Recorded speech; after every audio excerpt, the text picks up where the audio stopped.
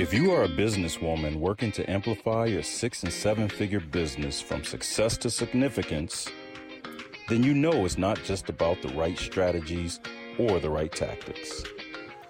It's more and more about high caliber people around you, your team, your collaborators, and advisors that can open doors for you and widen your reach.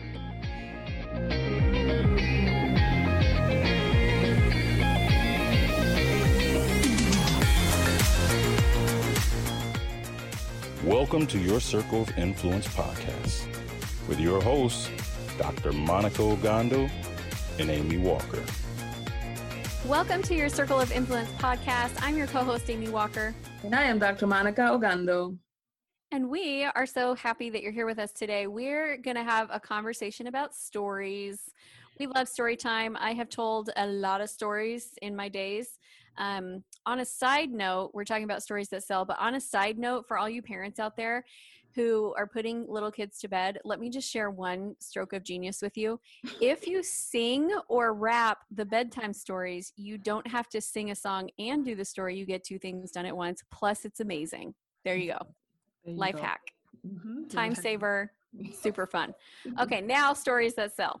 Yes. So when you are, I want to talk first, Monica, let's talk a little bit about the value of the story and why the story is so important. And then we can go into our 4 types of stories that everyone needs in order to be able to sell.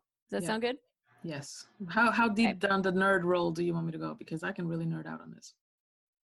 I don't know, like 50% nerd, okay, 60% nerd. How nerdy do you want to go? Are we talking like Steve Urkel? I'm talking like George Lucas, Star Wars, that whole nine. Oh my gosh. My oldest son, when he watches a Star Wars movie, he takes a notebook and then he writes down notes and then he tells us on the way home of all of the reasons why that movie was incongruent with the Star Wars universe. And I'm like, I can't even remember who was who. So, that's a good point though, because a lot of times when we use stories for marketing purposes, subconsciously your audience is listening for those incongruencies too. Mm-hmm. Yeah.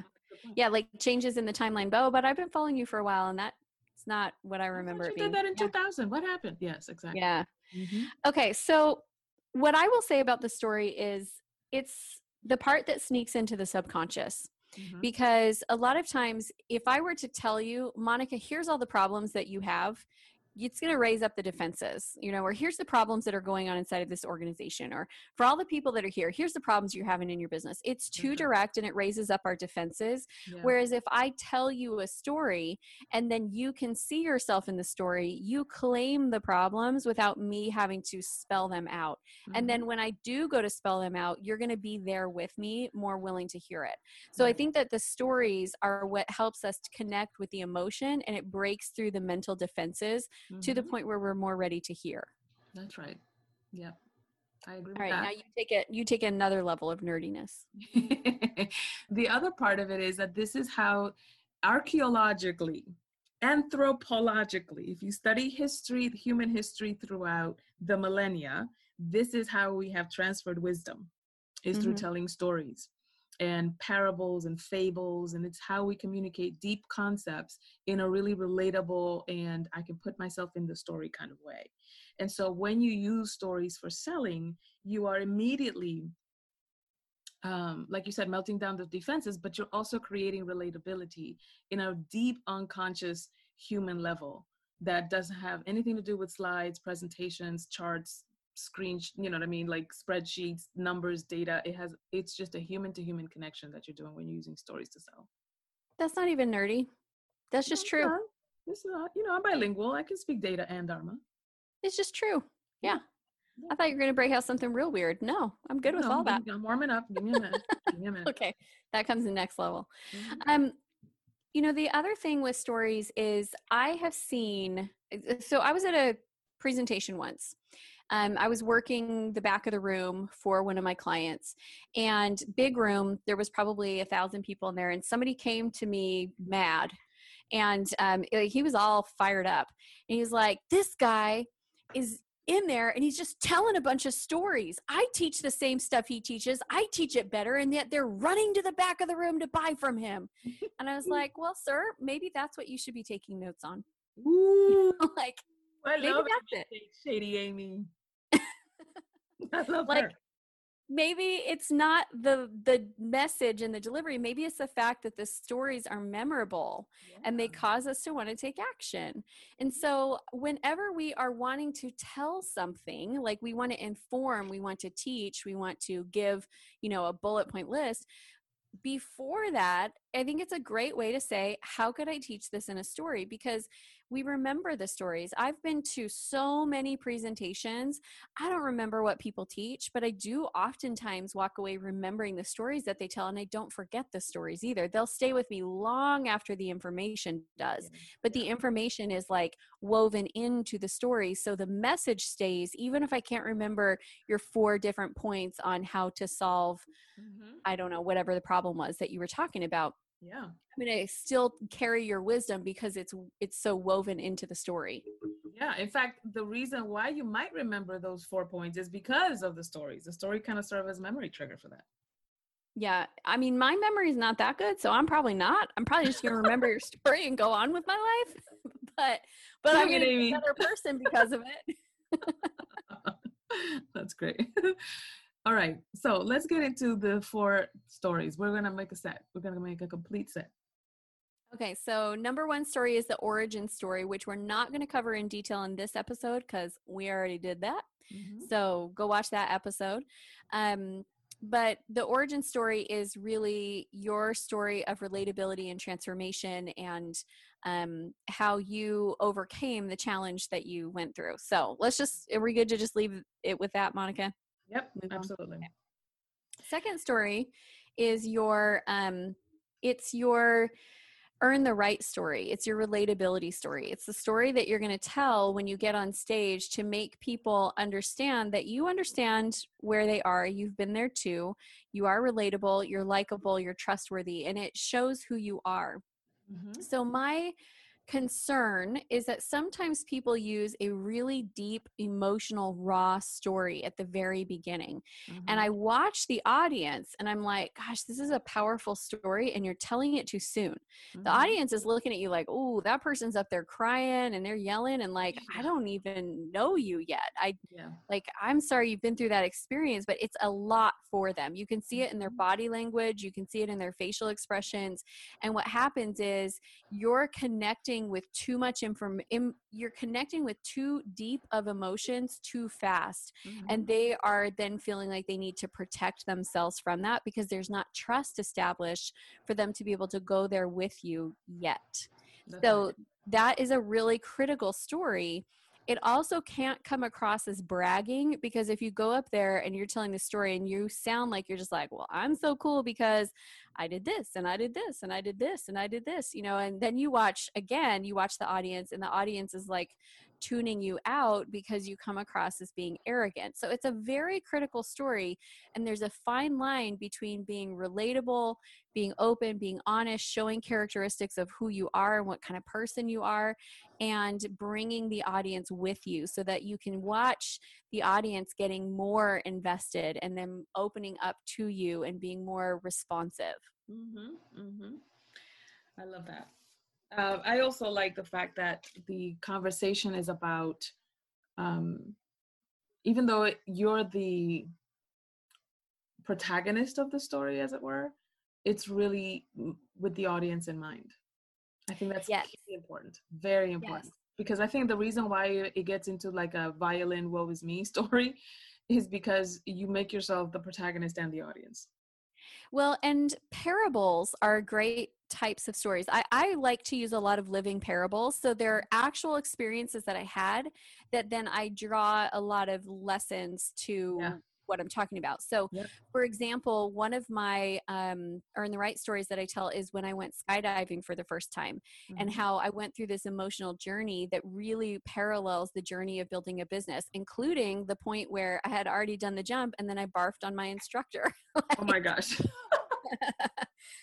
There are moments where like you're like, woohoo, I've succeeded, and then all of a sudden the winds change and you are reeling and trying to figure it out. And so I go through that story, and through it, like, they're able to get to know me, and they're able to understand that I know what they're going through in their journey as an entrepreneur, because I've been through it too.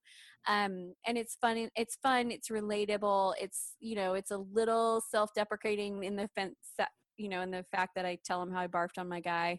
But it's a good opener, and it really makes the audience more connected and more engaged. Another example, I tell a story about when I tried to start a flash mob on an airplane and it failed, and talking about how, we all have great, innovative, big ideas, but if we are struggling with implementation and execution, we still will never be known. I will never be known as the co-inventor of the flash mob, even though 1999 on an airplane from Russia to Switzerland, like, I had the idea, didn't execute. Yeah, it'll go down in the library of unsung heroes. Yep. So we talked up a song about it if you want to. I'll hear it. I will. My musical Tourette's is already playing in the background. So we have the origin story. We have the earn the right or relatability story. Right? Have you talked about number 3 yet? No. Should we go into number 3? Let's do. So number 3 is the problem solution story. Yeah, I have something. So when we get to the position where we are getting ready to present our offer, we need to go through this problem solution transition where we really clearly define what the problem is, get them to embrace and see that problem as being real and important in their lives, commit them to changing the problem, and then we get to offer the solution. So the challenge in a presentation is, if you are telling them what the problem is, then they can choose to deny and say, no, I don't have that problem. Yeah. Like, okay, so here's what the problem is. No, I don't have that problem. Or sometimes there are problems that are, I was thinking about this, Monica. We're going to go a little off topic, but we'll circle back around. I was thinking about this recently, how white people love movies from that are set in the 60s about the race equality movement from the 60s.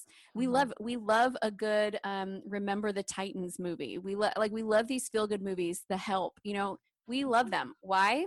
Because we can see a problem that's real in a way that doesn't feel like we have to do anything about it because it's done, right? Yep. And so it sneaks in to the brain because you can see it and you're like, okay, that's real. That's a problem. That's terrible that they went through it. And yet watching a movie that's like a racial equality movie today, it doesn't get the same support from the white audience. That's a whole nother conversation about why that's not right. But what the principle is that I want to circle to with is, if you're going after a problem that's really big, it's really bold, that's really in their face, if you just straight out go after it, you will start to hit their defenses and they will start to deflect you out of their subconscious. If you go in with a story, which is why these movies do well, because we get to be sucked into the conversation without it being so abrupt in our face. Then we go into the conversation, and now we're open to, on the way home, we have conversations that we wouldn't have been having before. Again, not a question about right or wrong. It's just the psychology of how the story works. Yeah. And so I see in that story, what you're trying to do is you're trying to open up this conversation in a way that almost sneaks up on the subconscious, that through hearing your story, because it's your story, they're not going to be sitting there the whole time. Most people, I mean, there are jerks in the world, but most people are not going to be sitting there the whole time listening to your story saying, nope, that's not true. That's not how it happened. That's not, they're not going to be in disagreement with you. They're listening to your story.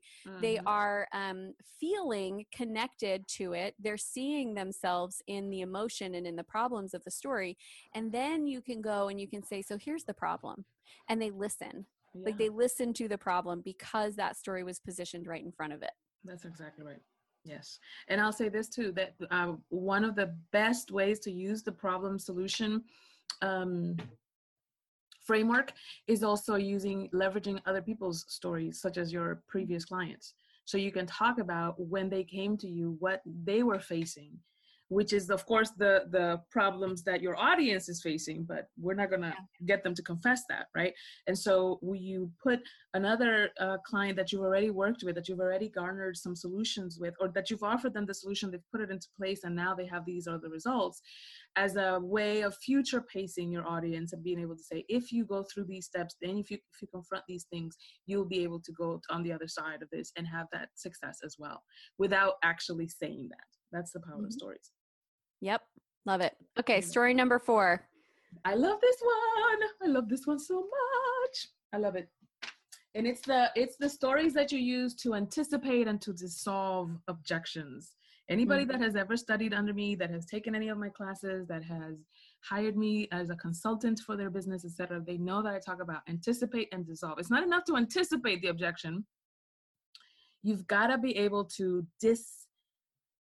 disable it. You've got to be able to dissolve the objection as well. So the stories that you use for that is when you've had the problem that, or your clients have had the problems that the current audience is facing, and the buts that they won't admit to, right? Yeah. So but I can't afford it. But I don't have the time. But I don't have that team. But that doesn't apply to me.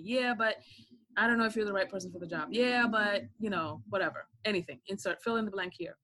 If you can make a list of all the things that they could but you about, and have a story about how you or your clients have dealt with that, or even better psychologically, if you can speak about how the price got steeper and steeper every time you walked away from dealing with that objection, then you get them on your side and you get them to see how you are on their team, because their objections, their obstacles, their challenges, the buts that they haven't even admitted to you. How do you know this? You're in my head. How do you know that I'm thinking you're not the right one? How do you know that I'm thinking I don't have the time? How do you know that I'm looking at my wallet like I cannot afford what this woman is selling? So if you can speak to what they've not been willing to vocalize, then immediately you get yourself as their silent partner in finding the solution that you offer. Does that make sense? Yeah, well, and the other part of that too is sometimes when you're telling that story, it seems so crazy that they're like, I don't want to be crazy like that person. Like one of the ones that I use is, I was talking with a woman one time and we're going over her business, we're mapping out her business plan. And then, and her husband hadn't come up at all. And then at the end she goes, okay, well, I need to talk to my husband because he's my business partner. I was like, oh, so what's his role in the business? And she goes, well, he doesn't have any roles in the business. He just makes all the financial decisions. Which is crazy, right? Like, that's crazy that you would put all financial decisions by somebody who has literally no clue what's going on in your business. And so when I say that to somebody, they're like, well, yeah, that's crazy. So then when it comes time to, well, I needed to talk to my husband who also has no role in my business, they don't even want to go there, right? Because they don't want to be that crazy person that we were just talking about. They'll approach it differently. They'll say it, even things like, I will make this decision based on what's right for my business, but my husband and I have an agreement that we discuss financial matters before we make big investments, and I would expect him to do the same. Okay, cool. That's a different conversation than I need to go ask my husband permission, right? Yeah. Like, even the way that she will walk out of that to have that conversation is different. She will be asking for support instead of asking for permission, which, can we be clear? You ask your parents for permission when you are a child. You do not ask your spouse for permission. You ask them for support. It's a very different conversation. Look at us. Look at us changing marriages, Amy Walker. Look at us. Yep. Soapbox moment for another conversation. But there you have it. I love it. And here's an extra credit moment, if I could, because I'm a nerd and I'm an overachiever. If you can insert all 4 of these characteristics, all 4 of these stories in your presentation, in your keynote, even in your blog posts, in your articles, if you can massage a story so that you can insert the earn the right, the relatability, the anticipate and dissolve objections, the problem solution in even an article that you write for your audience to be able to, the problem solution can be just download this particular lead magnet of yours or whatever the case may be.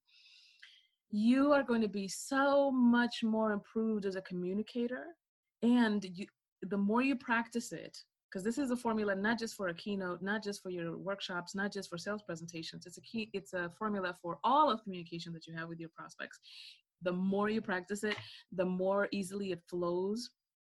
And before you know it, you can be in a conversation with somebody and, waiting for Starbucks online. And before you know it, this person's like, where have you been all my life? Can we sit down and talk about how I can hire you? Which has legit happened to me.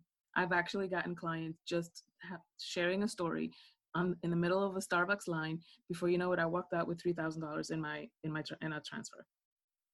Nice. Because of the ability to tell a story. I'm telling you, you're walking around with money in your pocket that you don't even see because you haven't articulated your stories. Awesome. I love it. Well, I think we have covered the 4 stories. Again, if you want to talk about the origin story, we have a whole episode on how to craft your origin story. So go check that out. Yep. We would love to hear from you. We always get excited about your comments and about your reviews and your questions. So please leave us a review.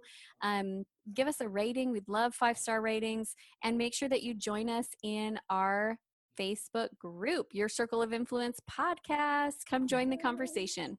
Awesome. Thanks, everybody. Oh, and you know what else? What? Extra credit. If you can leave us a comment on our blog and let us know that story, that Starbucks story that I just told you, which one was that? Huh? Because I want everybody to know, I want you, when you listen to these podcasts and when you listen to anything at all, I want you to listen with the right and the left hemisphere of your brain. One as a consumer and one as a creator.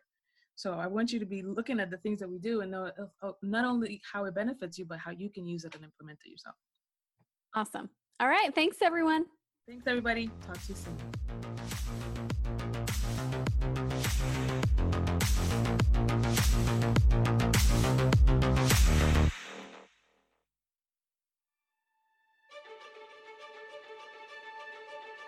You have worked hard and you've earned your place at the table of influence. Wouldn't it be great to have a board of advisors that celebrate your wins, support your growth, and challenge your blind spots? That's why we host our influencer circles for 6- and 7-figure business women. If you are a high-achieving entrepreneur woman who wants a deep dive in business strategy, collaboration, and strategic relationships, go to yourcircleofinfluence.com/influencers and reserve a spot in one of our upcoming circles.